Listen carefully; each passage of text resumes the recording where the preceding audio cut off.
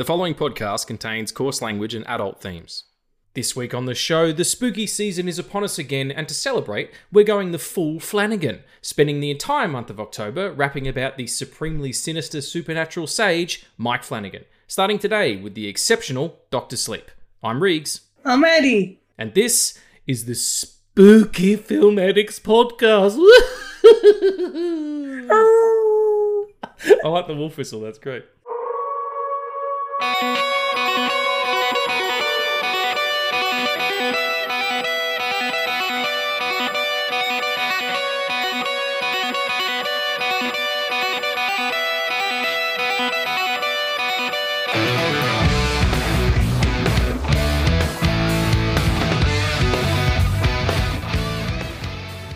Hey folks, and welcome back to the Film Addicts podcast. I'm here with my main man, Addy. What's up, bruv? It's ghostly time.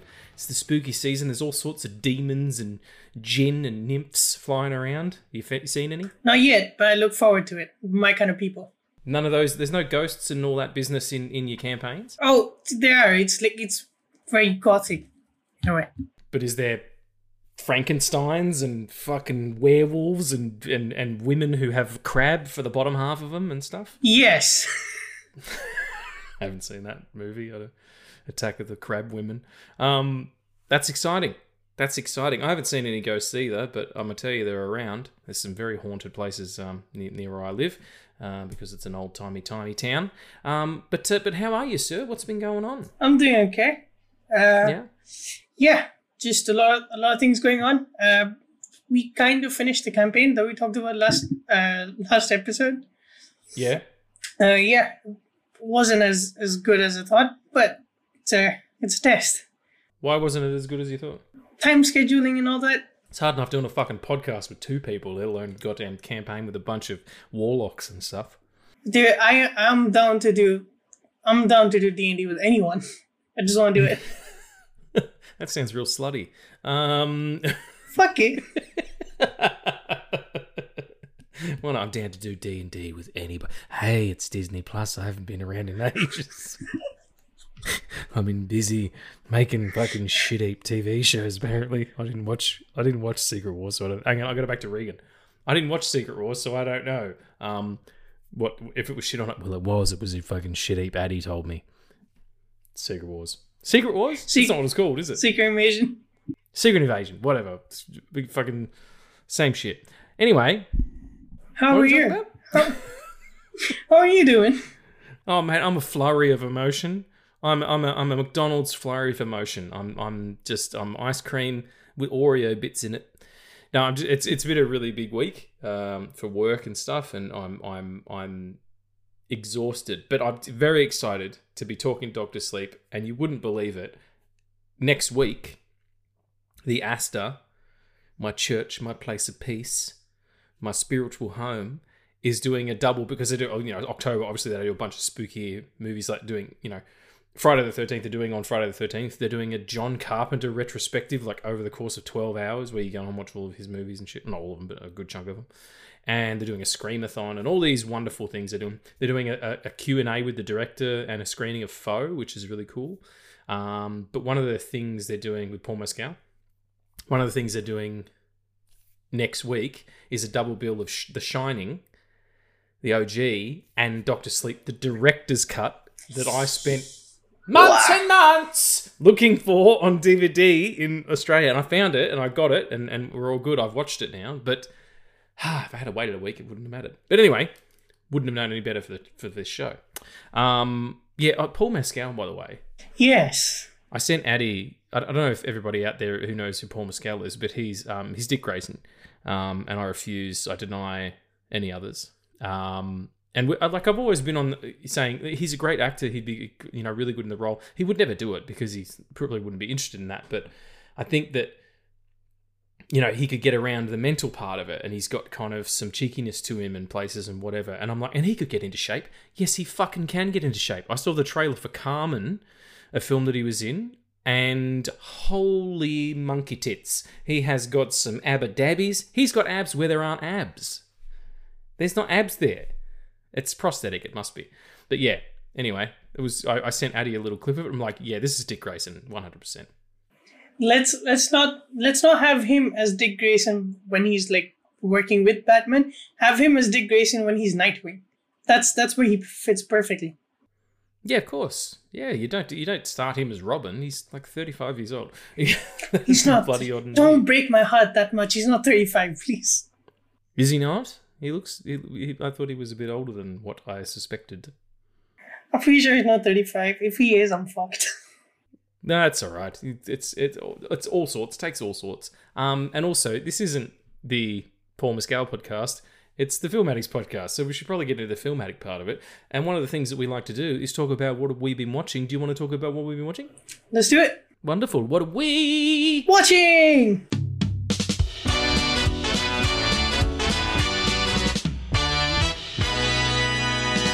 Jeez, Johnny writes good theme songs. He should do it for a living, I reckon. Nah, he's too cool to write just theme songs. Fucking writing albums all the time. Anyway, enough Johnny blowing. Not that he's not into it.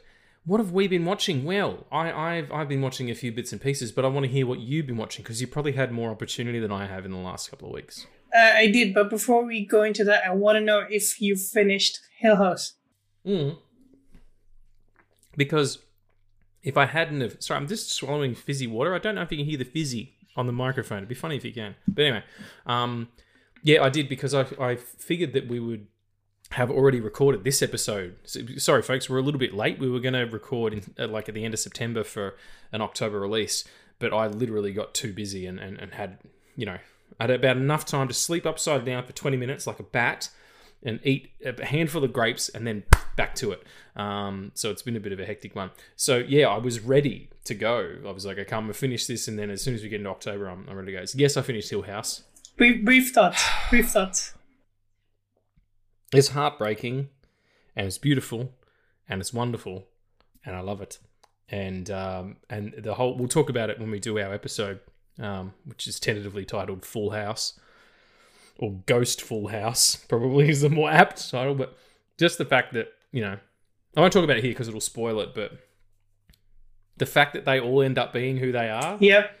You know what I mean? It all twists and turns and all this kind of stuff. And you're like, hang on a minute. And the big tall dude and the leaning down, don't move. Like, look at me. Don't look away from me. Just really, really powerful storytelling in a genre that it is 90% goofy. Horror and suspense thriller as a genre is really, really goofy. And it nails it. Fucking nails the landing. So does Dr. Sleep though, but we'll get into that. Oh yeah. So what did you? Well, I had finished that, but that was like a week or two ago. What have you been watching? Oh, this is just on the top of my head because I watched it last night. I watched the 4 short films that Wes Anderson did for Netflix. Oh, sure. Yep. I cried in 2 of them. It's Wes Anderson. It's a religious experience every time. Sure.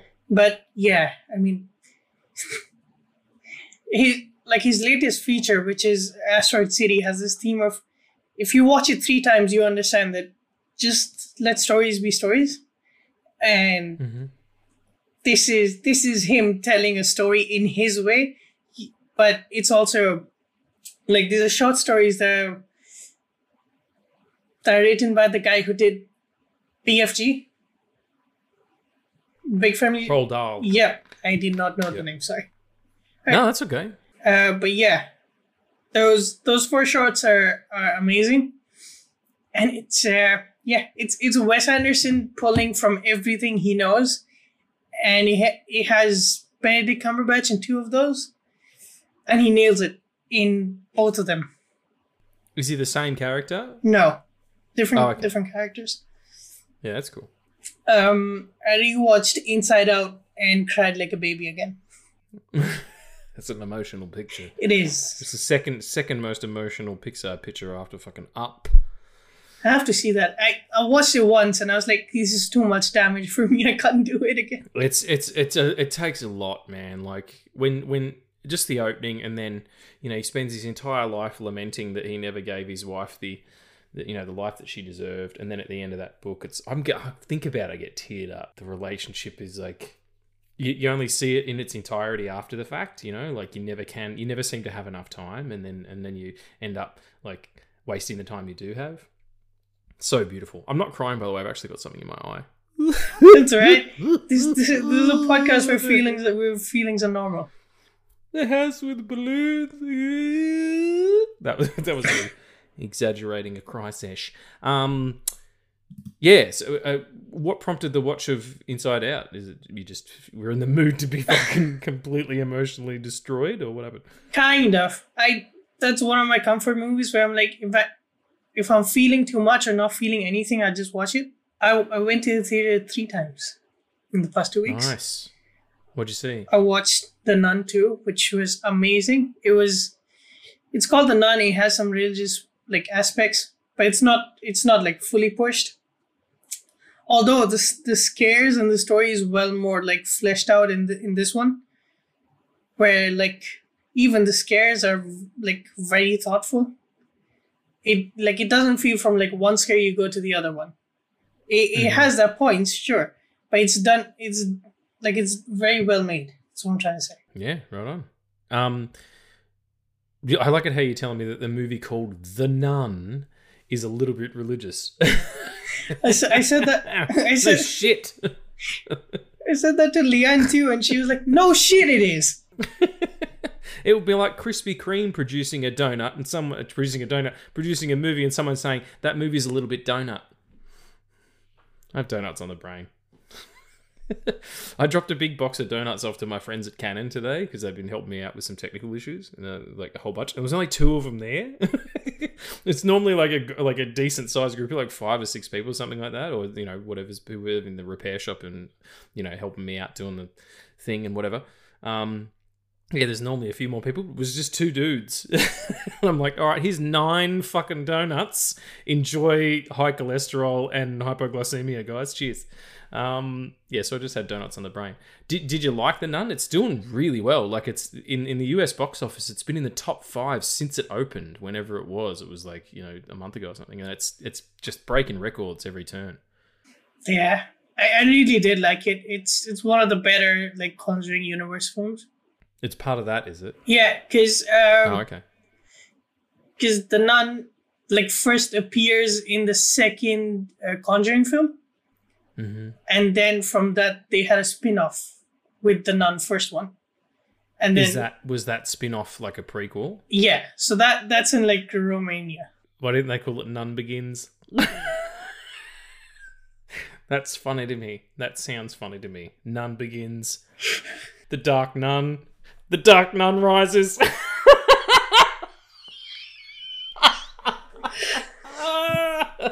How has no one made that joke yet? I that's it. Watermark it. Watermark that joke. People steal my jokes. I'm telling you that much. I was on a podcast with Tommy from Podcast Assemble, and I made a gag about me and him and Dre, who's the other guy in his DL, the other guy on the Podcast Assemble podcast, is an American. So it was an American, a Pom, and an Australian, all in a point. I said, an American, a Yank, a Pom, and an Aussie walk into a podcast and made a joke about it. And then he made the same joke on another podcast, and I test him like, dude, I expect a check in the mail. And if you're listening right now, Tommy, that check hasn't come. I want 50p per sentence. You should understand that. Or tuppence. Anyway, love you, Tommy. Appreciate your time, buddy. You can take all my jokes. It's totally cool. Yeah. So The Nun. The Nun. Batman. No, not Batman.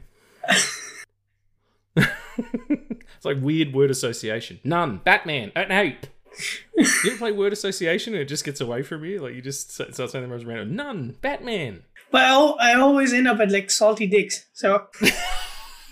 Well, if you're gonna end up somewhere, it's not a bad place to be.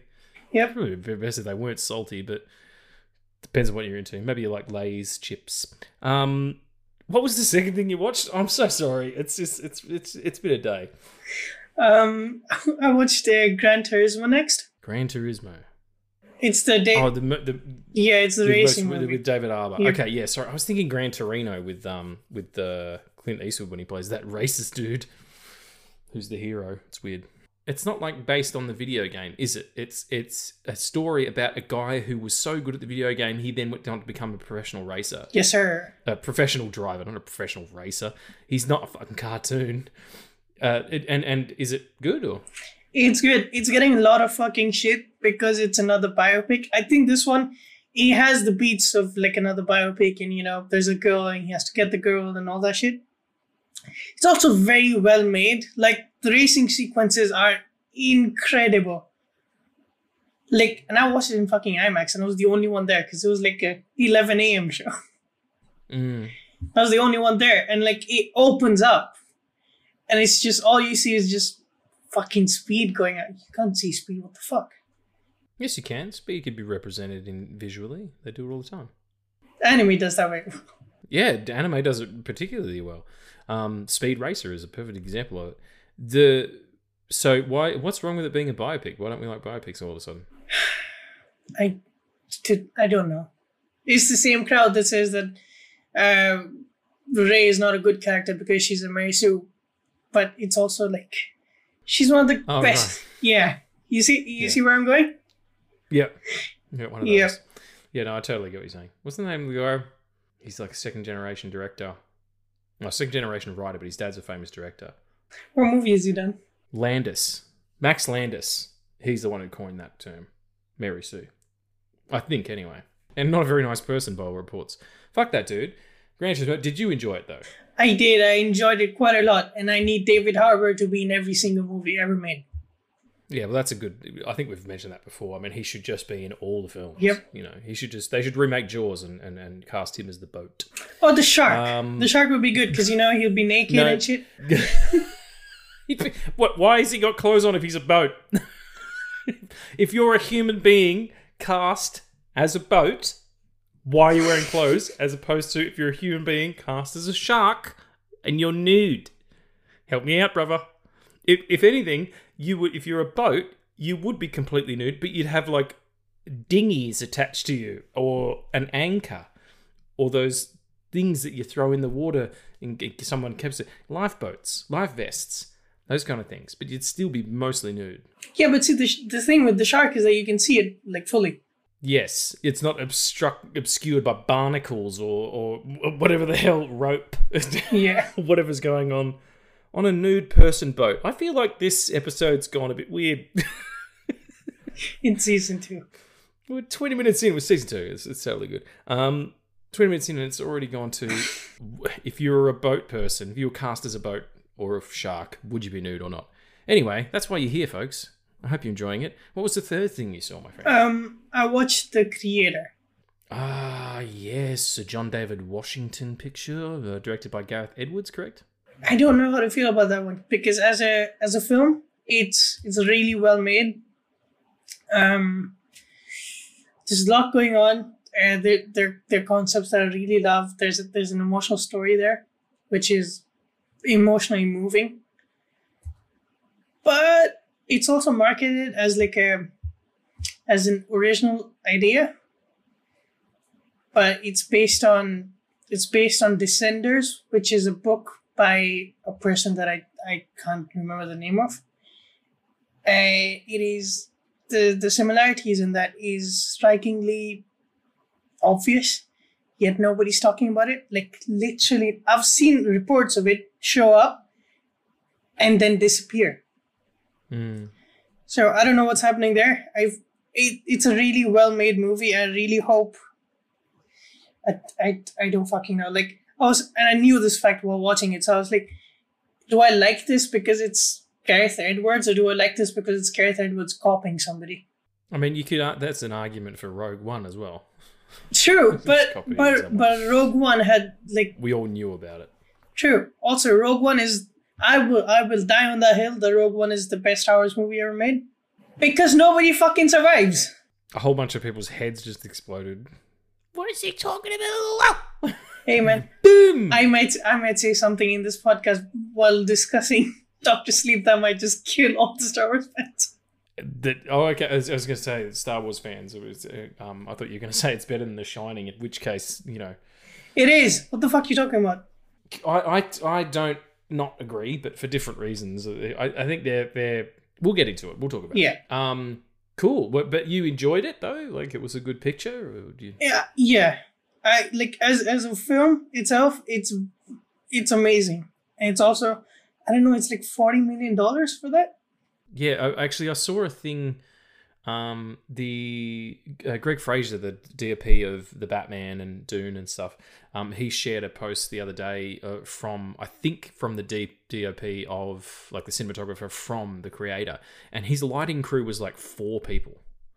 I think Greg Fraser is the DOP for creator. Is he? Yeah. Okay, that makes sense why he shared it then. Yeah, because Greg Fraser and Hans Zimmer both come together to in this film as well. And the score is is fantastic, by the way. Greg Fraser was the DOP on Rogue One as well, so that makes perfect sense. Oh yeah, makes perfect sense why it's the best Star Wars movie. Sorry. Oh, no more. Second to only The Last Jedi. All right, everyone's gone now. What? Hey, where's our entire fan base gone? Oh, that's right. You said fucking The Last Jedi was the best Star Wars movie. Nah, it's totally fine. It's like we were talking about with Kike and Juan the other day. Like, if you like those, then that's your Star Wars. If you like the other ones, that's your Star Wars. You know, it's like you don't need to. Dying on a hill is ridiculous. There's no point in doing that at all. It's what an enormous waste of energy to battle about something so trivial, even if you care about it. Yeah, the creator has a budget of $80 million. Oh, I've got that in my wallet. It's a big wallet. Because you're Disney Plus. It's like a canoe, but it's filled with cash. Who's playing the canoe? Me. I'm going. Oh no, that's a gondola. I'm a gondola filled with cash. That guy. You know. Anybody been to Venice? Never mind. My wife would get it. Anyway, can I tell you what I did see? Yes, please.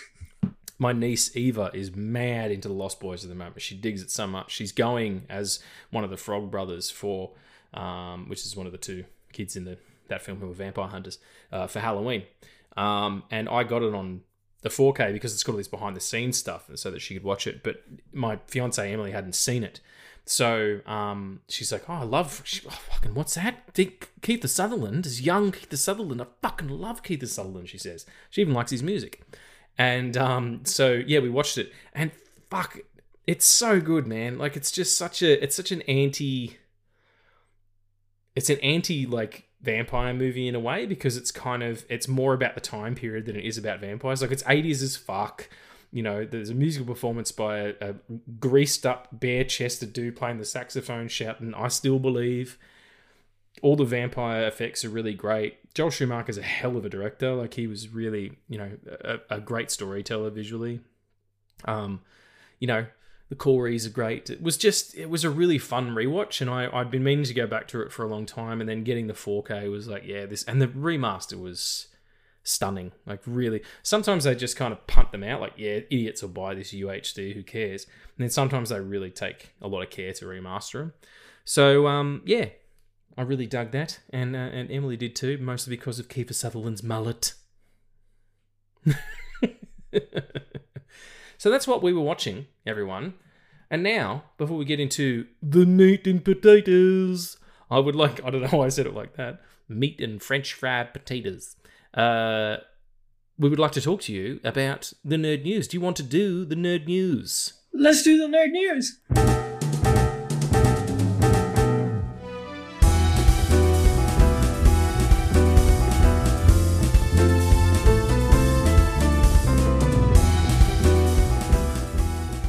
So, fucking hell. My mouth can't keep up with my brain sometimes, and I just make noises. Anyway, here we go. This one's for you, Addy. The X-Men MCU reboot has officially begun search for its writers. It is reported by Marvel to Deadline that the film will focus on the X-Men as a whole rather than individual standout films. Writer meetings are set to begin this fall, which is the American spring, autumn rather. So yeah, that's what's up. Are you excited? Are you ready? Ready for some mutants to come back and be all different? Always ready for my mutants. Always.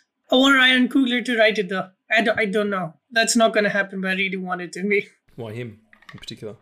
Because he did such a great job with the Black Panther movies. I think he will. Yeah. I think he will fucking get like the MCU's like main world is like there has to be a reason why the mutants are hated, because I don't fucking think that you can put the mutants in and ignore the struggle, because that's what makes the X-Men, right? Yeah. Yeah. And I think Ryan Coogler just might fucking get it because of how well he did Namor.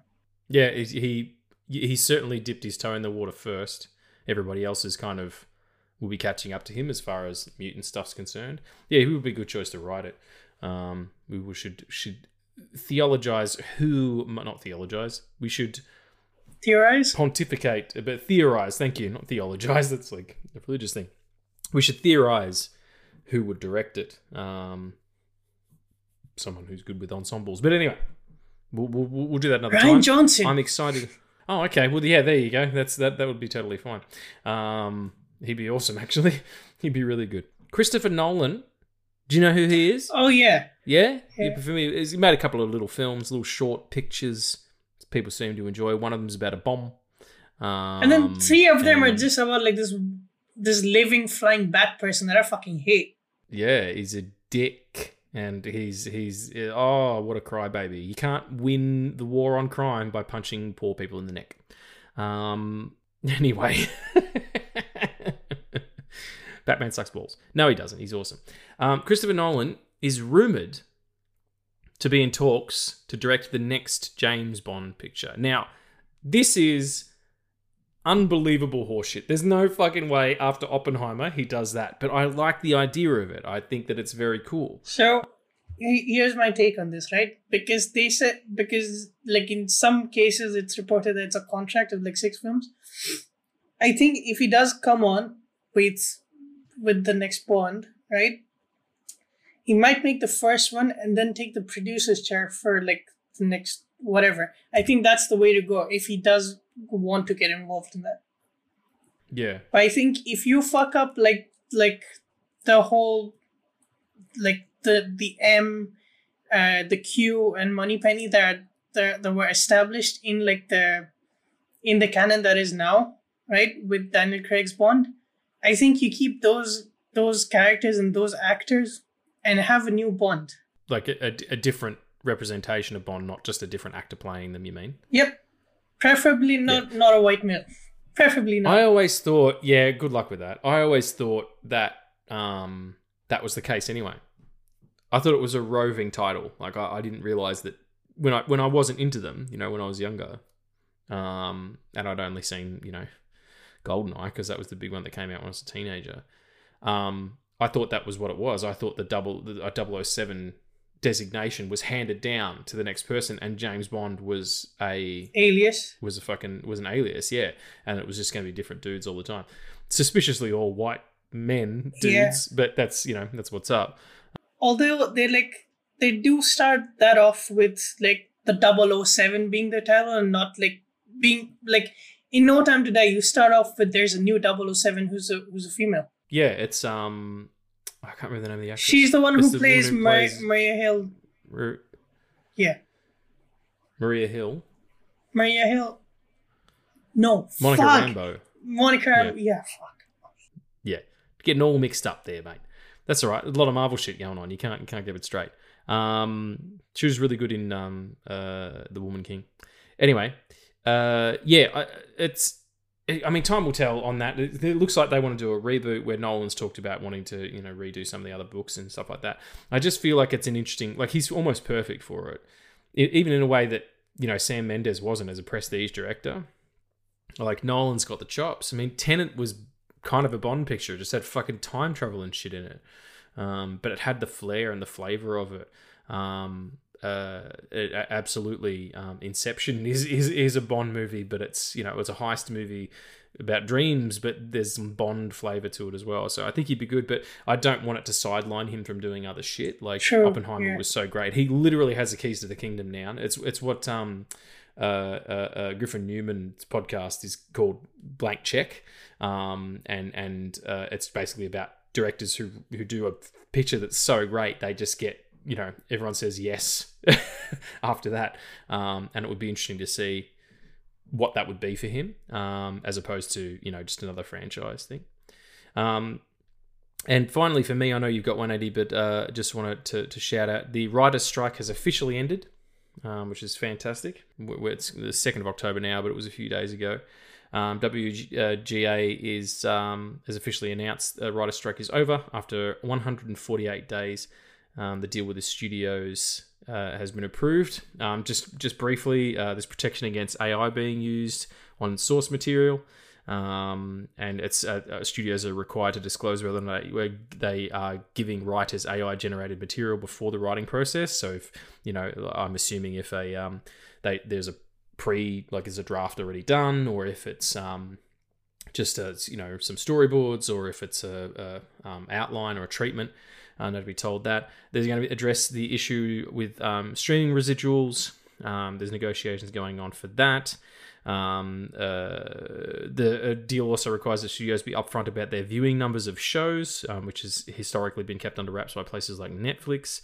And there's also a 6-person minimum for a writer's room, adding a person every 2 episodes until the maximum reach of 10, just so that, there's delegation of work, so that 1 person, 2 people, 3 people aren't doing all the labor for, a fraction of what the cost should be spread out over a bunch of people.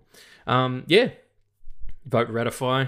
This will take place between October 2nd and October 9th. So congratulations to everybody who stood their ground and got at least in part what they were looking for. You can't do anything without the people who start with a blank page and create out of fucking thin air. And it is like objectively horrifying to think that you could do it with a computer, or that you could do anything without them. So well done to the Writers Guild. And that's not just America as well. There's a lot of people who part of that Writers Guild who are international people as well. So yeah, way to go. Absolutely. What was your story? So yeah, this is very niche. Most people won't know about this, but Critical Role is going on the New York Comic Con. That's going to be, I think, in November, so next month. And there are rumors that we might get a release date for Vox Machina Season 3 and The Mighty Nine Season 1, premiering somewhere next year. That's awesome. That's good for your D&D folks out there. You know what's up. Yeah, because Mighty Nine was like campaign 2, which after the success of the first season of Vox Machina, they like Amazon greenlit the first season for the Mighty Nine as well. Okay. So yeah, just bunch of amazing shit, because it's all creator based. It's all like in favor of the creators there, and like sure. They make it, they voice it, they make it how they want it to be. They all win. The second is James Cameron is comparing himself with Peter Jackson and Tolkien because of his because of the Avatar movies that he's. Oh, shut up! Come on. Because Come on now. Come on now, mate. Like, I understand comparing yourself to Peter Jackson. Not because of Lord of the Rings, but just because you're both directors, very successful directors who work in genre. Like, you're not that successful because of Avatar. You're successful because you did The Terminator and Aliens and True Lies and then Avatar. Like, Terminator 2, like, that's not all of it, mate. You've done 2. Like, fucking relax. Give me 6 more and then we'll see where we're at. Comparing yourself to Tolkien's pretty ridiculous too. Like, yeah, there's also like it's an ever-growing faction of people who mistake Tolkien's like writing as like in reference to the Bible because he was just Catholic. Like, that's their argument, that because he was Catholic, everything that he's done is like something like a commentary on religion.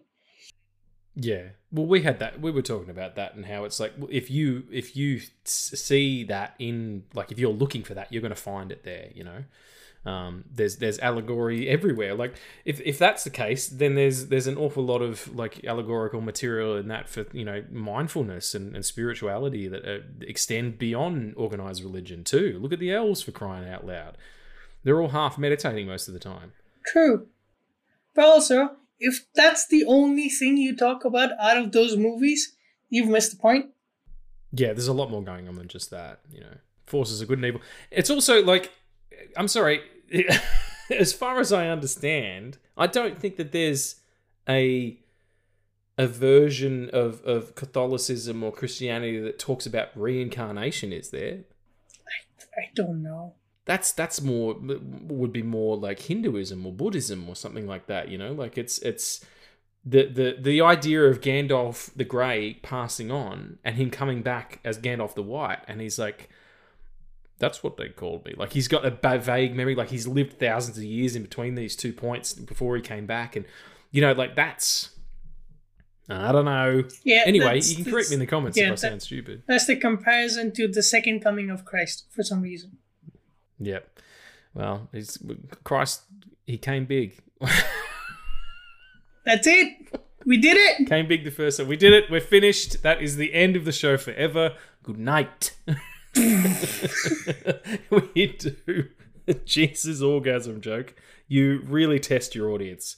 Oh my goodness. I don't know if I'll keep that in. We'll see how I feel during Fuck, no, it's in my head. And it was just... Oh no. Boom. That was the big bang. Yeah. Anyway...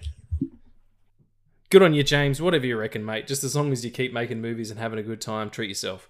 We're going to move on to out he is. Literally, I can only see top of his head. There he is. He said that was the Big Bang. Yeah, it was the Big Bang. It was just our Lord and Savior copping a beat. What the fuck? Oh, dear. You got to knock out that easy one before you create the universe, all right? That's all I'm saying. It's just as plausible an idea as any other I've ever heard. Geez, we're getting into race and religion this episode. We're really pushing the back. It's supposed to be about Dr. Sleep, for crying out loud. Oh, my goodness. Okay, so we're talking about Dr. Sleep from 2019. My experience with this was thus. I had fucking no interest in seeing this. Not even a little bit. I like The Shining. I like it quite a bit. Kubrick's a master. Jack Nicholson's great in that. Like, it's a really good... It's a good book too, by all reports. I haven't read it myself, but, I haven't met anyone who's read it who didn't like it. But I thought... It just didn't interest me. I'm like, why are they doing that? And I tried to read it as well. And I was like, this is not for me. I don't know who any of these people are. I don't know what's going on. So I kind of gave up on it. And then I listened to the Script Apart podcast. And they interviewed... Mike Flanagan about it, and he'd been on the show previously to talk about Midnight Mass, yeah, and they got him back to talk about Dr. Sleep because it was like universally disliked until it's kind of got a cult following post its release. It just came out at a bad time, I guess, and people didn't dig on it, and they didn't want to put out his 3-hour director's cut, which is the superior film. And so I listened to that podcast. I'm like, all right, I'll give it a go. Let's have a chat. Let's see what we can do. And I watched it and I fucking loved it. And I think it speaks to me more now. I understand its themes a little bit better, as considering my history and everything. And I feel like it came along at just the right time for me. And it's so lush. There's so much going on. It's a real... And I love the idea that he said to himself, okay, if I'm going to do this, I'm going to find a way to blend the Kubrick aesthetic and that kind of vibe. And so it feels like a spiritual sequel to the film, but it's more of a sequel to the book. But also I'm going to do my own thing. Like, one of the best scenes in the whole picture is where... Dan confronts his dad, and his dad is now the barman at the Overlook. That scene wasn't in the book at all. He created that, and also the last scene, the last whole end of that picture, the third act, doesn't take place at the Overlook. The Overlook has been destroyed, and it's just a field. So it was like, it really took some swings, and yeah, I was hooked from a second. What's your experience with it? Like, when did you see it when it came out, or was it after the fact thing? I did watch it when it came out, and I liked it, but it was also in an empty theater, so I knew that wasn't gonna do well anyway. It was also the year where Star Wars Episode 9 came out, Endgame came out. It's hard in the marketplace now, even more than it was then. But even then, it was difficult if you're...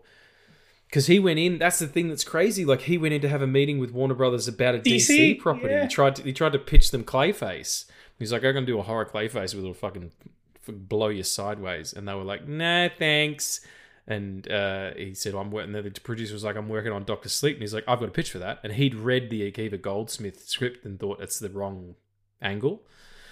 And then he went to work on it, and he sat there and had the film on loop and had the book out, and you know what I mean? It was like, he did the work. That's what I really appreciate about him, you know? I've said it before. Mike Flanagan's my favorite, like, genre director. Like, he does horror in a way that doesn't feel like horror. Like, you could argue that this is more of a psychological thriller than anything. It's not horror. 100%. No, there is more horror elements to The Shining, and The Shining doesn't have any child murder in it at all. Yeah. We're going to spoil it, by the way. If you haven't seen Dr. Sleep, don't listen to this. Spoilers. After you've seen it. Yeah. We haven't spoiled it till now, but we're going to spoil it now. The little kid from Room gets cut up. He gets the shit. What's his name again? Phasmapart. His name is Flemnong. He's something specific. I have the list. Cody Smith. Is that it? Bill Day. No, I'm just throwing out names. Aloysius McGlumpfer. Jacob Tremblay. Jacob Tremblay. Yeah. Jacob Tremblay. Because I knew his first name was Jacob, but I didn't know his last name. Yeah. There's a scene where because the best, basically, you know, the steam that they steal from these people is better if it's younger. Is that right? Yep. It's like, this is not a kid's film, by the way. Do not make your teenagers watch this. Do not. It is inappropriate. It is, very much so. Fuck, man. Like the opening where he wakes up and he sees the kid. Absolutely brutal. Yeah. Like waking up in you know, and look, let's just put it on Front Street. I'm a recovering alcoholic. Everybody who knows me knows that about me. And you know, most people probably know on the internet as well, because I've talked about it on podcasts. I've talked about it on shows. It's not a big deal. I don't mind. Oh, thanks. I don't mind talking about it at all. You know, it's and I'm also not like, I'm not doing a victory lap either. Like, I'm not running around with a big belt going, oh, I got so. Like, it's just, I had a problem and I had to curb that problem. Some people can handle alcohol really well and they can put it up and they can pick it up and put it down, no problems. And that's great. You know, there's not a problem with that at all. But I've never been that kind of alcoholic. Like, that's very specific. He is in the extreme, in the sense that waking up on the side of the road, you know, just like with a bottle of something in your hand, or waking up in some strange woman's apartment after, you know, having this violent encounter the night before, and she's covered in her own vomit and she's got a child in the next room. In the screenplay, one of the lines that isn't in the film, because I read the script, is, you know, oh, I hope you're a kid from down the hall. And then he discovers that it's actually that woman's baby, and he just kind of leaves it sitting on the bed, and he takes her money. And then Dick Halloran appears and he's like, you don't need to do that. And he's like, she took mine probably to buy the Coke. Like, it's all that ridiculous. Robin Williams put it best. This is the way to describe an alcoholic. Oh, poor me. Another drink. Like, that's sort of the idea of it. It's always someone else's fault. And Dan plays that really well until he gets into the situation that he does later, where he does end up getting sober. But yeah, that's a real extreme version of the illness that is alcoholism. I had forgotten that part of it. Like, I've forgotten up until like he kind of connects with Abra, and like, because most of it is an hour even if you watch like the theatrical cut, which is what, 2 hours 30. Yeah, it's 2 and change. Yeah. Yeah. And like, even like that part until he like gets sober and works at the hospice is what, like 50 minutes? At least, yeah. But that's what I like about it. It's why he works so well in TV, because long form storytelling is best, because he does what King does. He draws you in by writing these really rich characters who you give a shit about. Like, how fucking amazing is it that you kind of want Rosa Hatt to win in this movie?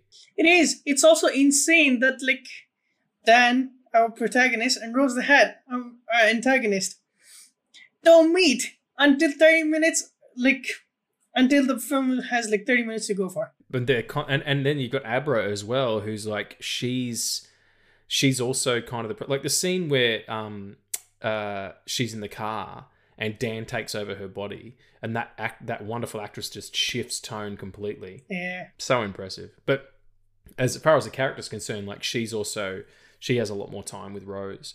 Shout out to Rebecca Ferguson too. My God, what an absolute it's shining light in Hollywood right now. That woman is what a remarkable actress, and so beautiful and so talented, and nailed this role. How difficult is this role? Because she's got to be a villain, but she also has to be sympathetic. All of them do. All of the True Knot have to be likable. When that old man finally does die, and she's talking to him about all the things that he's seen in his life, the Roman gladiators and all that stuff.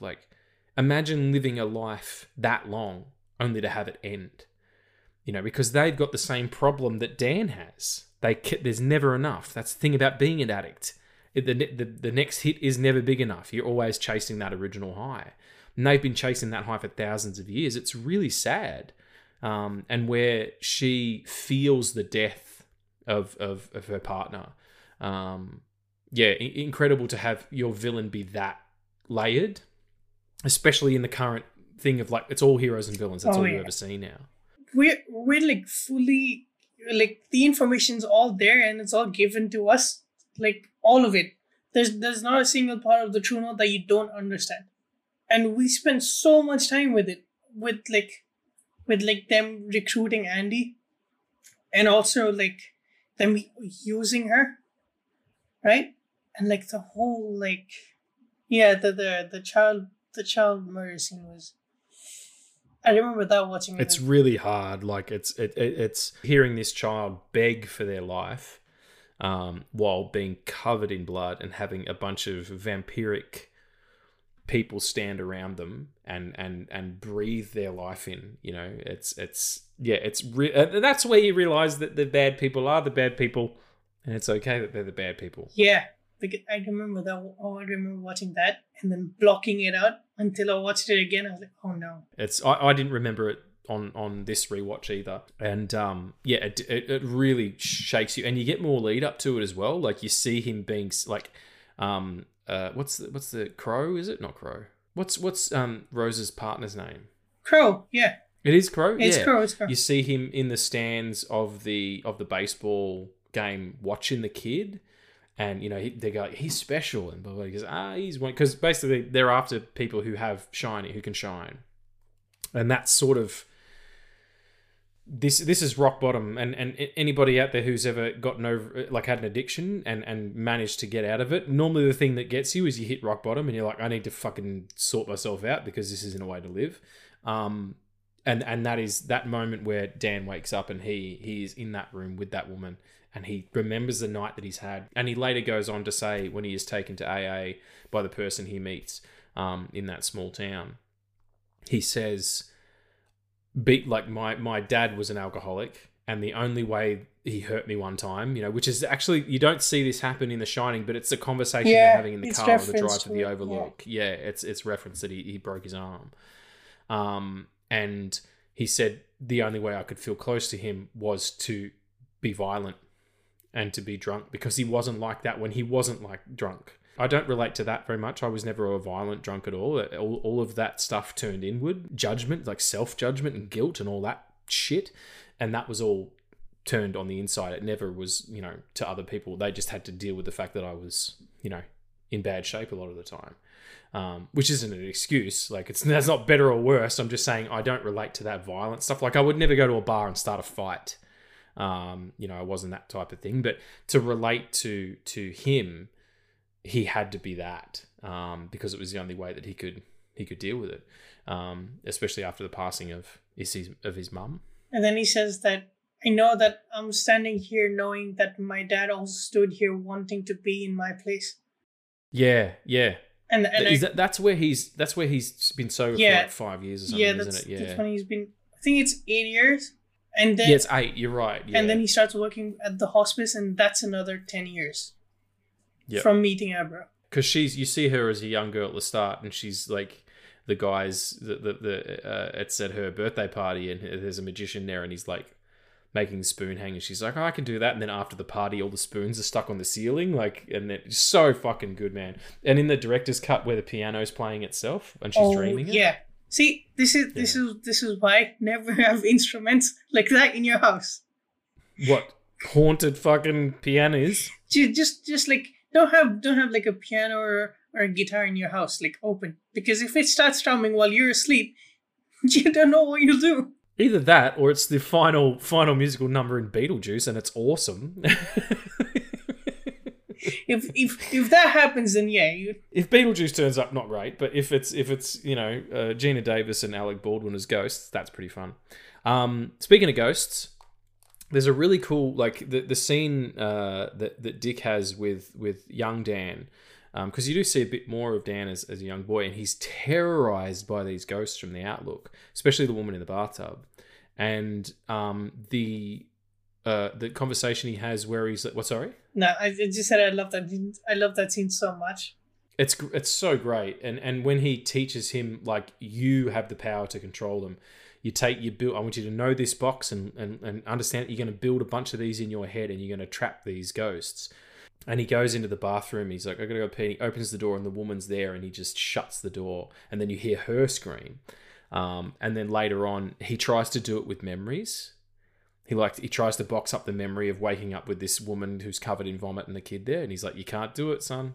You can't do it. What's his nickname for him? Doc. Calls him Doc. Doc. Yeah, you can't do it, Doc. And I feel like as well, like talking about acting, Rebecca Ferguson's so great in it. All the cast of the True Knot are great. Snakebite Annie is playing much younger than she is. I think she's about fucking 45 years old. She's playing 15. No, that's not true. She'd be in her 20s though, probably. But her story is really interesting. Like she starts using her powers to kind of hard candy people, to like catfish people, which is great. Like you totally understand the motivation, the thought behind it. Yeah, the motivations are really clear. It's like, I have these abilities. Clearly something's happened to me in the past. I'm going to now enact revenge. I'm going to be a vengeful spirit, for all the young girls who can't be voices for themselves. And Rose sees that. And Rose is just really, Rebecca Ferguson is just such a great performance, and is really the head of this family, and all she's trying to do is keep her family alive. It just means they've got to do some nasty shit. Ewan McGregor's a really good actor. Yes.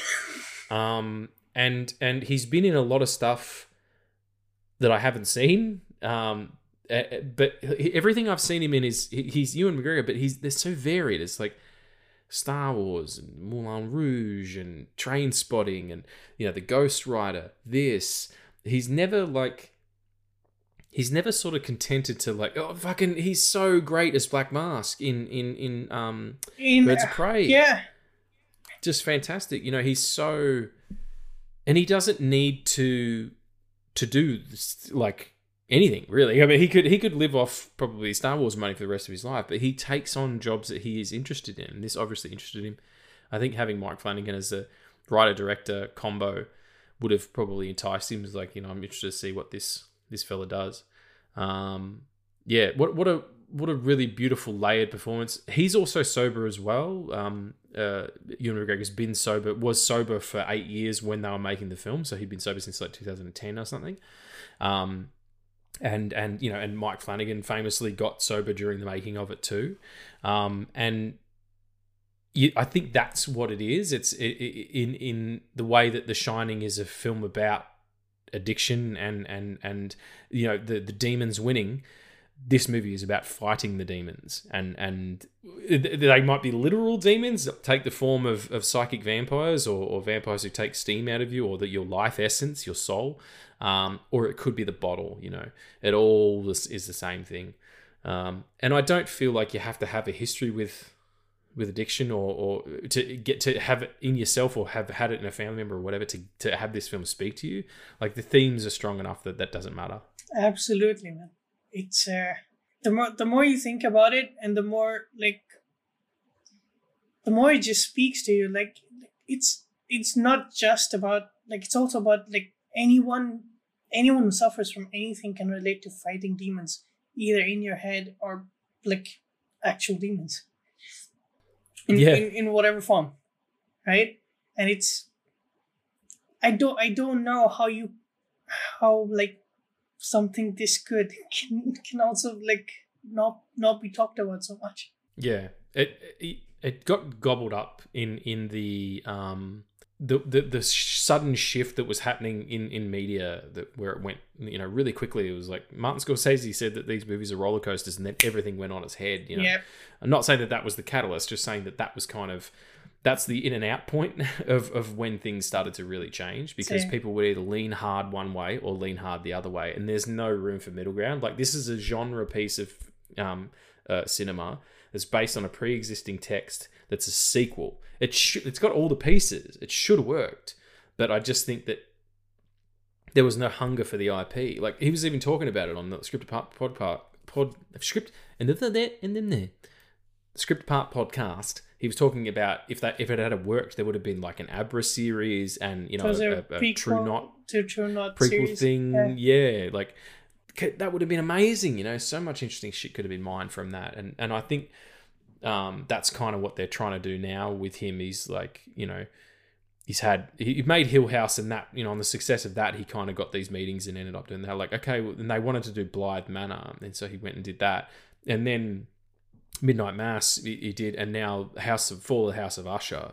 Like, he does have, the same way we were talking about Nolan before, he does kind of have a blank check at the moment. I think on the strength of this movie, like the quality of it, not necessarily the box office of it, but the quality of it is what got him all this other stuff. Yeah, and now he's on to Amazon Prime and working on the Dark Tower series. Yeah, and that movie was a misstep, I'm told. Like, I don't understand that. I know that they're all kind of, it's kind of the center point, the chrysalis of all of Stephen King's stuff is kind of like, that's the where it all kind of intersects. Yeah, like the Avengers thing. Yeah, sort of like that, but with fucking ghosts and goblins and stuff. Like kids from the 8 and like Abra coming in and all that. I'm just speculating. Exactly. I haven't read it, so I don't know. Neither have I. Yeah, and I know the movie was people didn't think it was a very good representation of that, and he's got a good take on it. So, I'll watch anything he does. But I think this one in particular, it just, there's so much care. Like, a lot of stuff is really slapdash these days, because movies get, Ryan Reynolds said it famously about Green Lantern. You've got a poster and a release date before you got a script. This is something he dedicated his time to. It changed him as a human being during the making of it. Like, if you can't feel this stuff, then it's probably not for you. Like, if you watch this and you don't feel any of this, if you don't feel the hands behind it and the care, like, all the shots are so well composed. The scene where it's Abra kind of draws Rose into her mind and traps her. Oh yeah. And is so well realized. It's not cartoonish at all. It plays with the kind of modern way that we can do things and view things. With the special effects and everything. But the scene where she's just flying and then her body kind of slowly floats down to the right angle, and then boom, she lands on an actual street in an actual town. Like, it's not a set. It is a set, but it's an actual location. And the blending of that stuff, like, if you don't care about that whole shot is CG, and so's the street. Yeah. I also love, like, in the director's cut they have chapters. Like, there's Parlor Tricks, which I think is the last one. Yeah, that's right. Yeah, it's chapters the way that there's chapter headings in the book. Yeah. Yeah. Yep. And I love that, because most of the time they actually mention what chapter, like there's going to be a scene where the scene references what chapter it's from. Yeah. Yeah. And yeah, it's just fun detail. But also I think I love this. I watched The Shining because of like the whole hype around it. I think Kubrick's actual true masterpiece is 2001. It will always be that, because that film works on a very fundamental way, where if you make a film, and if it doesn't work without sound, then there's probably something gone wrong with it. And that you can watch 2001 without sound and it all makes sense, because I've done it. I reckon he's. This might be some people out there whose heads explode as well. My favourite of his films, I'm not saying it's his best film, but my favourite is Eyes Wide Shut. I don't disagree with that.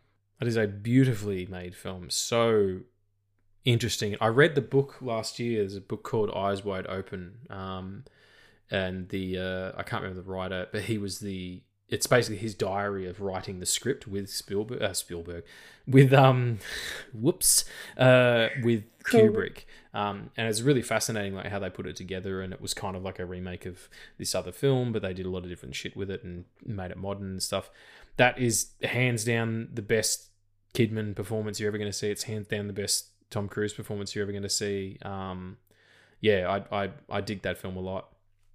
Has more in common with The Shining than it does anything else he's done. Yeah. Plus, also, I don't think Tom Cruise will ever, at least in the age that we are in now, I don't think Tom Cruise will ever get offered a role like that. No, he's action man forever now. It's sort of too late. I think Eyes Wide Shut would have been a little bit after at least the first Mission Impossible. Or alternatively, he's going to age another 10 years and be in his 60s or whatever, and someone's going to give him something huge and he's going to win an Academy Award. Yeah. And at some point, if he doesn't, they're going to give him one of those honorary ones where it's like lifetime achievement kind of situation, because he's the only real movie star we have left. Yeah, he's going to be like our generation's like Clint Eastwood. Probably, yeah, and probably a little, shorter. And Clint Eastwood's a tall dude.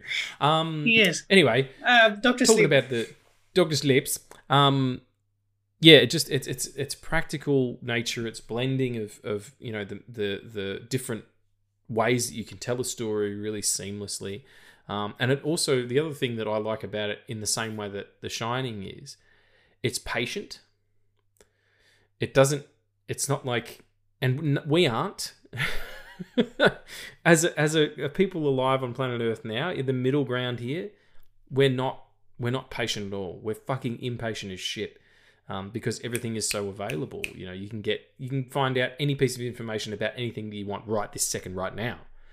And so a 3-hour-long meditative movie on addiction, where it is represented wholly into itself, but also represented by ghosts of the past and sins of the father and all that sort of shit.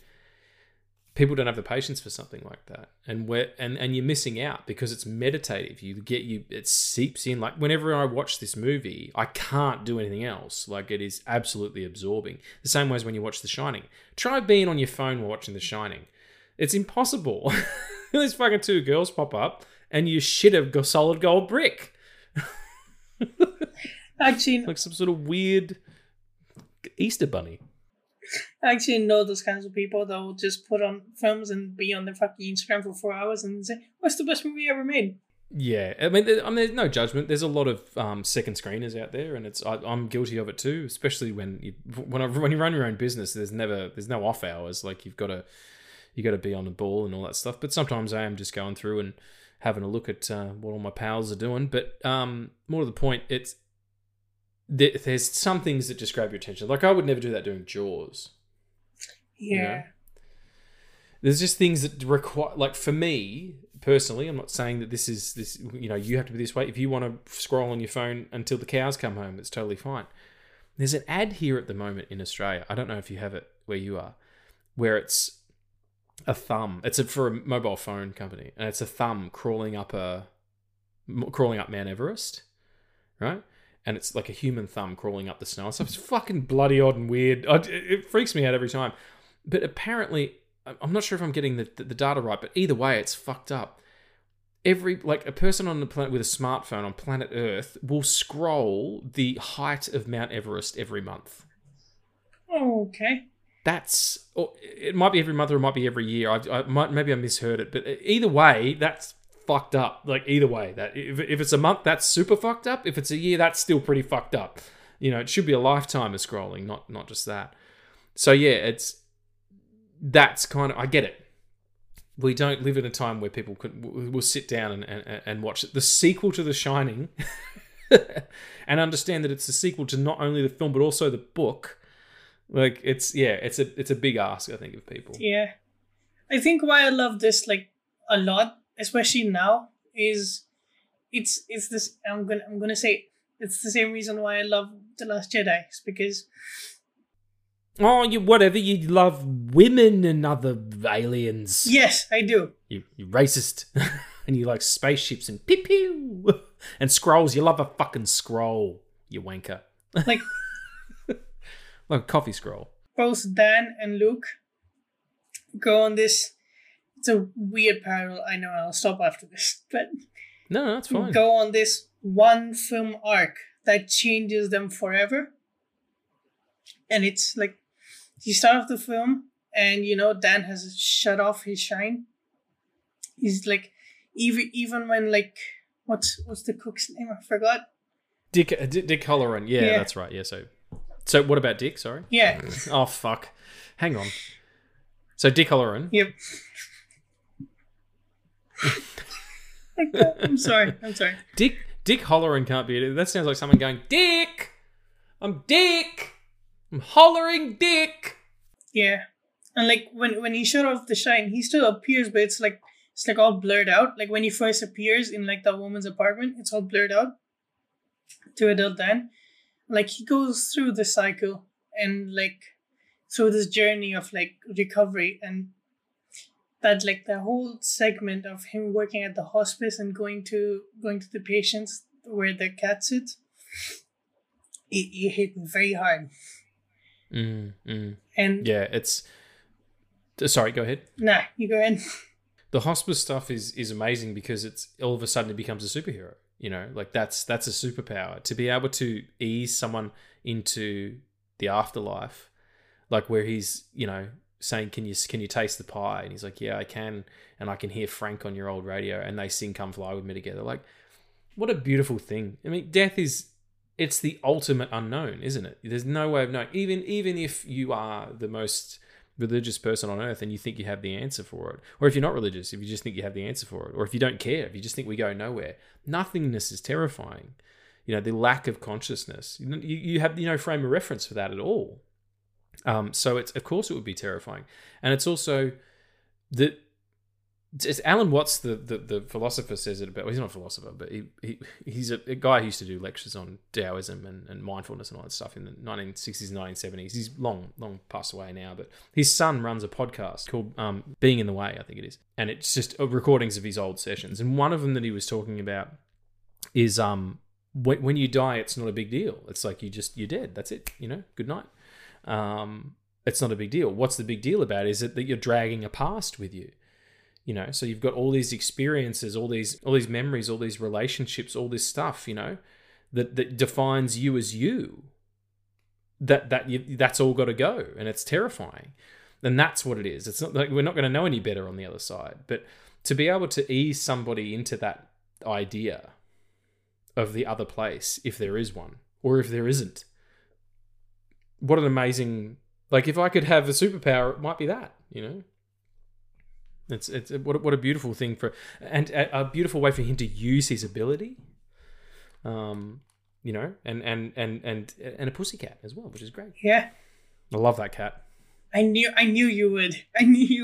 Oh, mate, I love putty tats. They're the best. Yeah. That cat reminded me of Snowball from the Stuart Little films. Oh my god, that's a reference. Yeah, man, deep cut. Stuart Little. My god, that's some. That was written by M. Night Shyamalan. And then, like at the end of that arc, he has like Dick Harlan comes to him in his dream, and he says, "This is my last dream," and he tells him to help Abra. Fuck, we haven't even talked about how amazing Abra's character is, because fuck. Yeah, she's great. We'll get into her.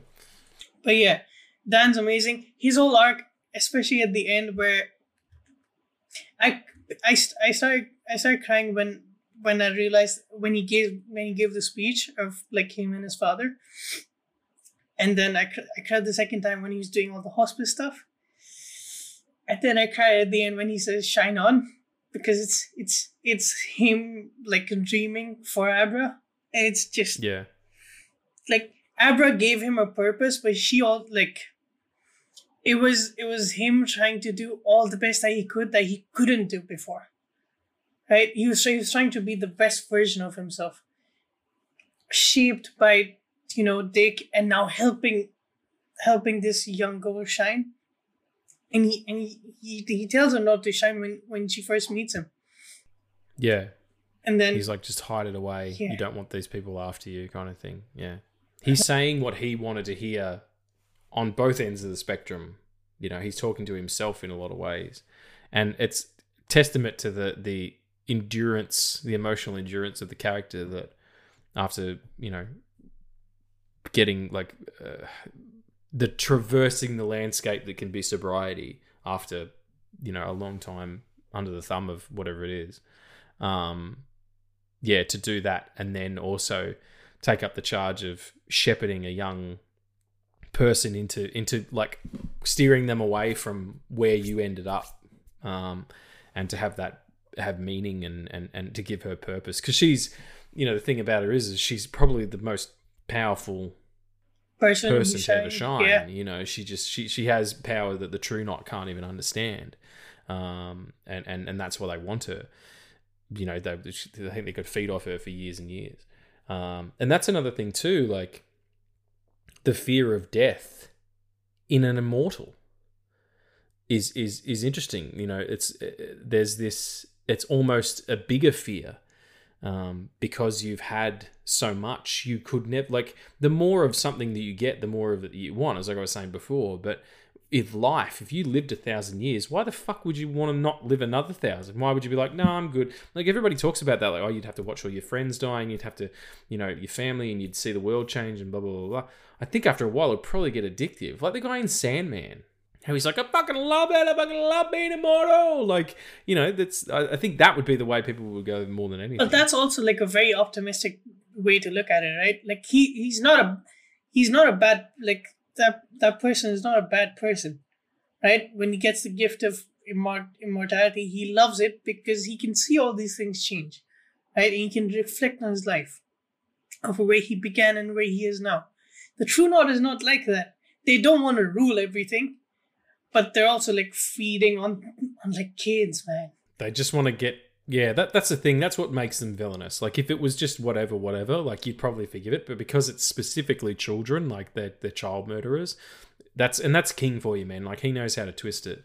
And I think with Abra, the most tragic thing about her is that she tastes a little bit of what Dan has to deal with. Like, her father gets murdered, and unceremoniously, off screen, no less. Oh no, maybe you see it in. No, you don't. No, see it you in don't the see director's it. cut. Yeah, Crow just turns up and you see the body. Yeah, and to have parents who don't understand it, don't understand you and what you're dealing with, and yet support you. That's also a great message for anybody who feels like they're different. And that can be if you can read people's fucking minds, or, make ghosts go into little boxes you build in your head, or if you're just trying to figure it out. There's so much going on here. We could do a show for like minute by minute and break it all down. But we don't have that kind of time, and probably neither do you. But yeah, I mean, like I'm very, very interested in what the prequel True Knot show would have been, because I would have loved that. Like having like this kind of origin of this, like maybe there's this one person who figured out what it was, and then that's where the change started, and like seeing how that one person got to that point. Just the ideas in that. I think it would have been interesting to kind of see it over different periods as well. Yeah. And see how maybe it started as something more pure. And where they came from as well. Like, there's no explanation as to like what they're supernatural. Yeah, they're supernatural beings, but why? Like, are and they get turned as well, the same way that vampires do. But who was the first one? Exactly. Like, is there an agent a patient zero kind of situation, which is probably what it would have been. Maybe an anthology kind of situation where you see different stories over time, or if it's that the process of like one person comes in and you're following them as they slowly become less and less. Like there was a TV show that came out years ago. Well, I suppose it's kind of like Interview with a Vampire, where like Louis becomes a vampire unwittingly and hates it at first, and then just kind of deals with it after a while. He's like, yeah, you gotta eat people. That's what's up. Like he's like, no, I'm gonna eat rats all the time. Tom Cruise is like, oh, you're a fucking shit eat. Come on, let's go and be gay together. And then he's like, no, I don't want to. I want to just hang out and eat rats. And then after a while, he's like, yeah, that sounds good. Let's do all that stuff that you said, because it's much more pleasurable and easy. But yeah, there was a TV show called Kindred years and years ago. It was in the 90s or something, and it was basically that. It was like a palace intrigue and vampire politics. So maybe it'd be sort of like that. But they're all they're like hippies as well. Like I like the idea that she's kind of got. Rose the Hat's kind of got stuff from all different time periods all over her. Like she dresses like a hippie, total babe. But like the and that's not, I'm not objectifying her. She's a total babe. There's nothing to be said about it. So is my fucking Dan. Like what a dish, It's everybody's beautiful. But yeah, that kind of goes on, and it would have been really interesting to see what that path would have been, and if Rebecca Ferguson had to come back. Abra series would be good if she was now older. Oh yeah, like recast as an adult, and have her be using her powers for good. Yeah, or like not recast it, have it the same actor, just like make it like 5 years more after this. Yeah, they could do it now. Yeah, just call it Shine. Yeah, and she's out there, It's like this X-Men kind of thing where she like reaches out to everyone. That's all I'm saying. It would be pretty dope. Come on, Mike Flanagan, give us a call. Let's just talk about Mike for a sec before we kind of start wrapping up. Like I said before, a really he's not going to take something on if he can't find the hook, if he can't find something he cares about. Like it would have been really easy for him to say yes to anything else, as opposed to what would be a really, really difficult. Like not only that, but rewriting Akiva Goldsmith as well. Like Akiva Goldsmith all of his movies aren't great or anything, but he's an amazing writer. There's no doubt about it, to do that, to take this on, and then to also be doing it in tandem with Hill House and then Blythe Manor as well. He clearly lives in this genre. He finds stuff inside of it the same way that Stephen King does, that is like invariably human, no matter how inhuman or supernatural or whatever it gets. The core of it is emotion, and they're human emotions, because that's what we understand. As far as like genre kind of people, I mean, there are people who believe that everything he does he's just like, Mike Flanagan, everything he does is great. And there's some people who think that it's just whatever. But if you're a fan, you're kind of a diehard fan. There's not a lot of middle ground.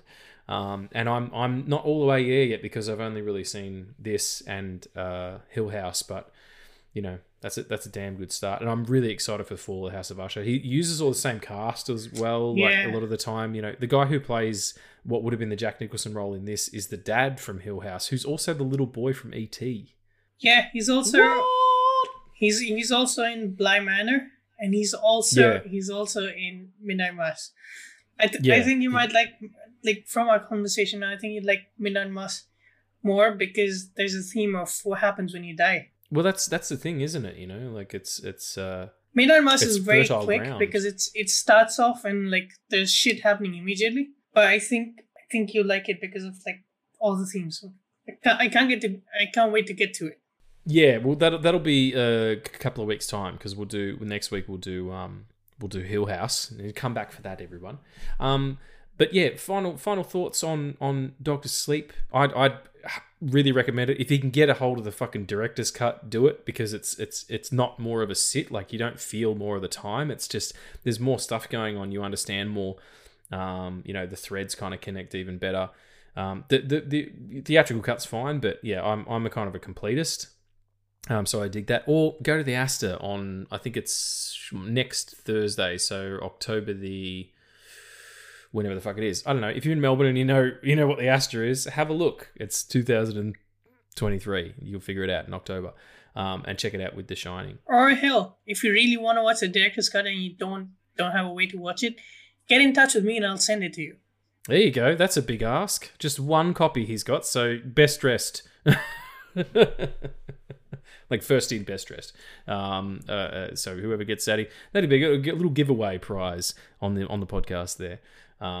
But then again, you're probably sharing a file, aren't you? You cheeky R. Hey, Ivy Addy. I've got all sorts of movies for you. Is the pirate returning? I've got aye. No, he's a different one. This is you as a pirate. Hello, Ivy Addy. I like the pirate movies. I get them off Pirate Bay, which is where I park me boat.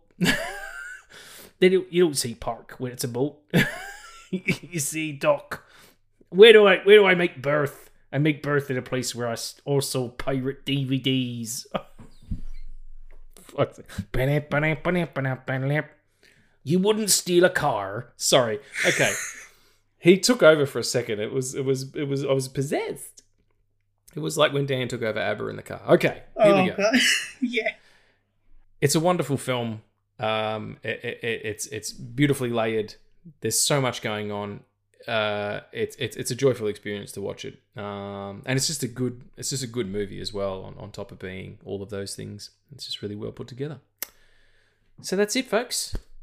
That's what we're talking about. The Doctor Sleeps this week, and then next week we're going to talk about Hill House, and then the following week we're going to talk about Midnight Mass, and then the following week we're going to talk about The Shining. And I know that Mike Flanagan didn't do The Shining, but it's just a nice little bookend for the spooky season and that we all love so much. Addy, do you have any like spooky film recommendations that you'd like to throw out to the people before we get to questions? Like on, maybe in the vein of a Doctor Sleep, or just horror movies you like to go back to at this period of time? Like, give me 3.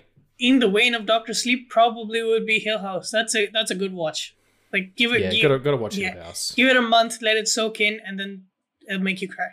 Yeah. It's very emotional, very powerful, but also scary as shit. Like, yeah.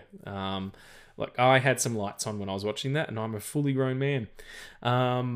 Anything else? Like any other movies? What was the one that you saw recently? You said you really dug. Talk to Me. Talk to Me. Yes. Which I believe is now on digital as well. I'm not sure, but yeah, if you get a chance to watch it, that's good. Like, if you just want, like, because we live in a world where people like to watch horror movies just for the scares. Nothing against that. The Conjuring movies are all fun. Watch them. Yeah, I think I still want to recommend Skinamarink, but I know people will not watch it because it's not for people. That's not for people. Okay, it's for orcs and fishmen, is it? Is that what goes on? I don't know. It's something like, the reason why Skinamarink is scary is because it's all darkness and sound, and your mind takes over, and that's like, it's all imaginative horror. Yep. Best kind too. But yeah. Also, please, where you don't see it. Yeah. If anyone tells you to watch found footage films, just watch the first Paranormal Activity film, because all of the sequels to it suck. Right? I watched the Blair Witch as well, which I forgot to talk about. That sucked too. I don't know why. It didn't mesh well. Yeah, that's okay. I mean, that was the progenitor of all those things. Yeah. Like, it was almost the beginning of a new genre. Like, it was the first new genre since the mockumentary, and it really did break ground on that shit. And there's a lot of stuff that we wouldn't have now that, if that was the case, particularly in the horror genre. The thing about horror that's really interesting, or these kind of movies, Doctor Sleep's probably not a good example of it, but the films like the Saw franchise, there's like 10 of those motherfuckers now. It's cheap. It's cheap, and people go out to see it. Look at The Nun. Look at The Dark Nun Rises. It is doing so well at the cinema. Sorry, Nun Begins. Because people dig this genre. People like being frightened. People like to have horror movies, where the villains are more popular than the heroes. Like, name a horror franchise and tell me who the fucking lead character is, the lead protagonist is, generally. Ed and Lauren Warren from The Conjuring. Well, there you go. But if you say The Conjuring to someone, they don't immediately think of those two. Or if you say Friday the 13th, you don't think who the fuck's in those movies. You think Jason. You say Halloween, you think Mike Myers. Nightmare on Elm Street, you think Freddy. Like these things that scare us become part of our identity, and it's totally fine. It's a really great way to release endorphins and to, cuddle up with someone, you go, oh, a little bit scared together, and it's a beautiful thing. Like, and it's also can be cathartic because it's not things that we deal with in regular life. And there's different versions of it too. There's psychological stuff, and then The Shining. Then you've got the big sort of, crazy hokey stuff like A Nightmare on Elm Street, or a series that's really great, Wishmaster. Wishmaster is fucking batshit crazy, but the prosthetic work in it is really great. It's really fun and silly. It's really poorly acted as well, which just kind of makes it fun too. And then you've got really, deep stuff. Like I would call The Lighthouse a horror picture. Yeah. I was gonna go there too. The Witch as well. The Witch, absolutely. If you don't want to sleep, watch The Hereditary and Midsommar, a double feature. Yeah, like what they call elevated horror now, And then you've got great slasher pictures like the Scream franchise, or I Know What You Did Last Summer. Like this stuff, some of the 90s stuff's great. The Faculty's really good. Like just get out there and get some spooky films into you and just enjoy this season that everybody forgets about because Halloween's not really a thing. Okay, I'm sorry. That's me thinking from an Australian context. Here, you don't do that. I don't have trick-or-treaters turn up. You do if you live in suburbs, but I'm not really in a suburb, but I'm sort of in a more rural area. So we don't have people turn up, knock, knock, knock, where's your candy? And if they did, I just punch them in the head. And and steal their souls out of their body. Yeah, it's a great time. My brother-in-law, bless his heart, he does his house up every year. He's got mannequins and this, and they've got candy, and he dresses up, and it's just, he really digs it. There's something about it that he really loves, and I love that so much because we forget about it. We just, in the middle of the year happens, and blah, blah, blah, get to October and whatever, and then everyone's waiting for Christmas. No, fucking dig your heels in and watch some horror. Watch Halloween from 1978. Fucking go and do it right now. Watch The Lighthouse from, what was it, like 2019 or something? 2019, yeah. Yeah, it was Robert Eggers. Yes, thank you. Who also directed The Witch. Did he direct The Witch? Yeah, he did, and he also did The Northman, I believe. Northman, which is a fucking really good movie. You should just check that out anyway. But yes, watch that. And what's another one? Yeah, watch Wishmaster 2, because there is a scene in it where an evil djinn overhears someone say that he wished his lawyer would go fuck himself, and then you see that lawyer, his body like misshapes, distorts, and he fucks his own self in the bum. You've never seen anything like it, I guarantee. But get out there, have some laughs, have some squeals, have some candy, and just enjoy yourselves. Mm-hmm. Spooky month. I love it. Wait for it every year. I started last night with Lost Boys. Tonight I'm going to watch The Exorcist. Getting into that. Yeah, it's gonna be a good month. Exorcist director's cut? I don't know what's available. I'm not sure. I have, it's on Paramount Plus. Paramount Plus is where you need to get ointment for it. No, Paramount Plus has a version of it. I don't know if it's a director's cut though. Why, more pea soup or? We have the extended director's cut running in theaters here. Yeah, they're doing a retro of it at the Astor as well. Like, probably director's cut because William Friedkin died at the end of last year, and they did it was this year, and they did the first time they've ever screened fucking Sorcerer, at the return of it, because it was such a good movie. Sorcerer's kind of a horror movie too. Actually, it's not about a sorcerer. It's about people who are tasked with nitroglycerin from like this mountain range down to a place where there's a big oil fire, but the nitroglycerin's gone bad, so that you can't move it or it'll explode. And it's like these two trucks, and it's really fucking good. Anyway, Sorcerer, William Friedkin picture. Anyway, I really do feel like I've been talking a mile a minute. I'm sorry, folks. It's all right. But then again, I guess that's why you come. So do we have any questions this week? We do. I also have 2 more recommendations for like spooky month. Oh, good. If you want just entertainment horror, watch the Ghostbusters movies, because those are amazing. Oh, man. You forgot that. I'm surprised you forgot that. Why don't do that? Because they're only horror to me when I was a kid. Like the opening scene of the first one in the library where the woman goes shh and then turns into the thing and then fucking amazing. But yeah, they're a good rewatch any time of the year. Ghostbusters is like one of my top 5 favorite films. And the next one is, if you want experimental fantasy horror, watch The Green Knight, which is amazing. Yeah, absolutely. That's a really good call. There's a tree man, which is all prosthetic. I love tree men.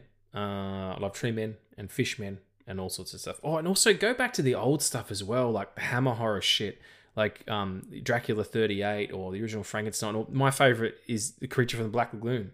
So fucking good. I think I said lagoon wrong then, but that's okay. It's brilliant. Just go back and enjoy some of that goofy shit too. Or Plan 9 from Outer Space, like the Ed Wood pictures that are really bad. Like just, dip your toe in the water and it's fine. It's beautiful. So no more recommendations? No, that's it? Yeah, that's all. Right on. Let's get to some questions.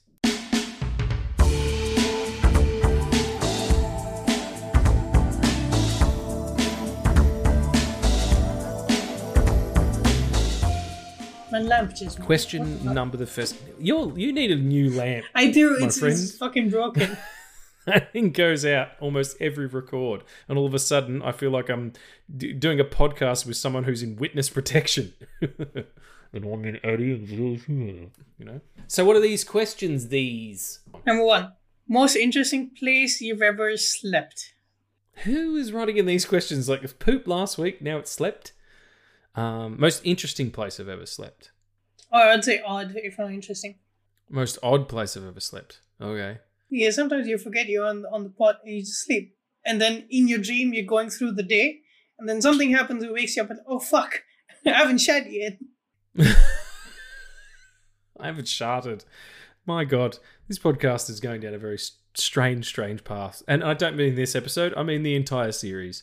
I'm trying to think, funnily enough, of like my drinking days. I mean, people's like just places I didn't know who owned the house and stuff. You sort of go looking for a party sometimes, and you just find one, and you get well into the duty free, and that's the night. And then all of a sudden you wake up on a couch surrounded by a bunch of people you don't know. There's like not anything specific. There's probably outdoors or something, but not like it would have been intentional. I didn't like wake up and be like, boo, what happened? I must tell you, my friend once woke up with a shirt on that wasn't his, and and he'd gotten out drinking, and he ran home because he was being chased by a car full of dudes who wanted to fuck him up or whatever. I don't know, steal his lunch money or whatever it was. And he ran through a bunch of fences, like over the backyards of people's houses, whatever. And I was like, well, he's clearly run through someone's clothesline. Yeah. But the shirt was buttoned up. So he's like, oh, it's mine now. There is the rule, if you borrow an article of clothing off someone who looks better on you, you get to keep it. So it's kind of, that's the common law for you and yours. Thanks to Kevin Pollock. And the other one was a friend of mine woke up with like 2 hot dogs stuck to his back in the bun. Oh, that's horrible. That he doesn't remember buying. That was pretty fun. But yeah, nothing specific. Just like waking up in places where I didn't know how I'd got there. Like that party. Like when did we arrive here? Kind of thing. Yeah. I'll tell you about it. I'll tell you about a sleeping situation that sucks balls, mate. Last night, I was so cold in bed. Every time I woke up, I had what can only be described as a napkin worth of doona on my poor little shoulders. And there's my beautiful future wife next to me, bundled up like a human burrito in all of the doona. And I just couldn't get her to give me any. Like, I just couldn't get any purchase. This morning I woke up. I got up before her, made coffee, and came back down to sit in the bed. And I went over to her side of the bed. And on her side of the bed, half of the doona was hanging off the bed, and I tapped her on the shoulder and woke her up and shook it in her face and was like, what are you doing?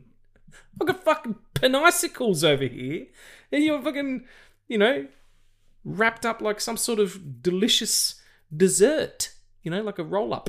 But it was, and she was like, I'm sorry, I knew too, I kept trying to give it to you. I'm like, well, you fucking failed, all right? I didn't get any. Oh, love you, Emily. Anyway, what's the second question? I forgot we were doing questions. Me too. What's the weirdest dream you've ever had? Oh, that's huge. That's huge. There's so many. My subconscious is really hyperactive. You know, I could tell. I had a crazy one last night. I had there's a band that we produce at the studio that I run, or that I own rather. Dan runs it, but it's part of our company, and we produce a band there. A bunch of young guys. The band's called Icky Sitch. They're actually really good. Like I really like their music. If you get a chance to listen to them, Australian band from on the peninsula, and just a bunch of young guys, and they're all really lovely. One of them, Finn, the lead singer, is a real dude, and we had some good chats. And for some reason, I had a dream that he turned up to my house with a bunch of guys wanting to kick my ass for some reason. But also all the trees in the front yard were falling down at the same time while we were trying to have this fight. It was like a fucking Street Fighter level or whatever. And that was it. If you're listening, Finn, I've no hard feelings, mate. I know you didn't dream want to beat me up. I can't top that. Okay, what's the last question then? What film from a different era would be interesting to see in a continuation in the world someday? Oh, okay. So like how Dr. Sleep is a sequel to The Shining, sort of, and it's quite a long period of time between the two. I have one, but I don't want to say. Why? Because I'll say it, but like I'm also working on it. It's not fair. Oh, okay. Well, you didn't have to say that part about it. Shit. I would say John Carter. Okay. But as in like a series. So like the first season is pre the things that happen in John Carter. The movie, you mean? And then the movie. And then like the other seasons would be part of what happened in the film, and then after it. Because John Carter was a Civil War veteran who was then transported to another planet without him knowing. And that was like the whole transportation thing was a cult that was from Mars but also had like a following on Earth. None of that in the film. So yeah. Yeah. No, they did miss a lot. I did kind of like that film though, but that's our forever stay tuned. Like eventually we'll do an episode on that. Mine's Who Framed Roger Rabbit. Oh, that would be awesome. Although like Beyond the Spider-Verse would be in that sense though, right? Well, no, I would like to see it as, you know, same context and everything, and done the same way, like so that it's live action and that. I'm not saying you should do this because we shouldn't remake it anyway. You should try and do a sequel. The guy who does I think the guy who does Roger's voice is still alive. You would get him back. And I know Bob Hoskins passed away. You just write in the fact that Bob Hoskins' character, Eddie Valent, has passed away, and Roger's taken over as like running his detective agency, it's like Who Framed Roger Rabbit 2, TOO or something like that. You know, it'd be interesting to see that character as an older rabbit. You know, maybe he's kind of a bit grizzled himself and all that kind of stuff, and has to, you know, leave Toontown for whatever reason and go and live in the real world. And yeah, I think that would be a cool thing to see. Yeah, that would be fun.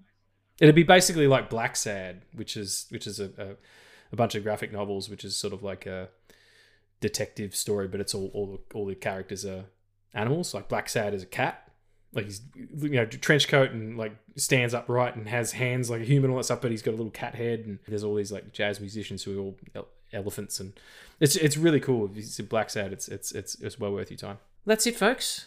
That's the episode called Flanagan's Fright Fest Part 1 Sleep Study. We hope you enjoyed it. And I do like the funny thing. I'm talking about him a lot because I've been talking to him a lot. Tommy from the podcast, Simple Podcast, was like, he loves how our episode titles are like puns usually, or jokes. That was really good. So I'm going to continue to do it. As I said, Sleep Study. Hope you enjoyed it. Do go out and see the film if you get a chance to. Watch the director's cut and just watch some horror movies. Treat yourself this spooky season. And we'll see you next time. We're going to be talking about Hill House, some more Flanagan's Fright Fest Part 2. But until then, Addie, I cherish you. Love you. I love you, buddy. You're beautiful. You're wonderful. And I'm so happy to be here. Sorry again about the delay, everybody, but we'll get it out. We'll get it out, and you'll be watching Dr. Sleep before you know it. Stay amazing, stay safe, and shine on.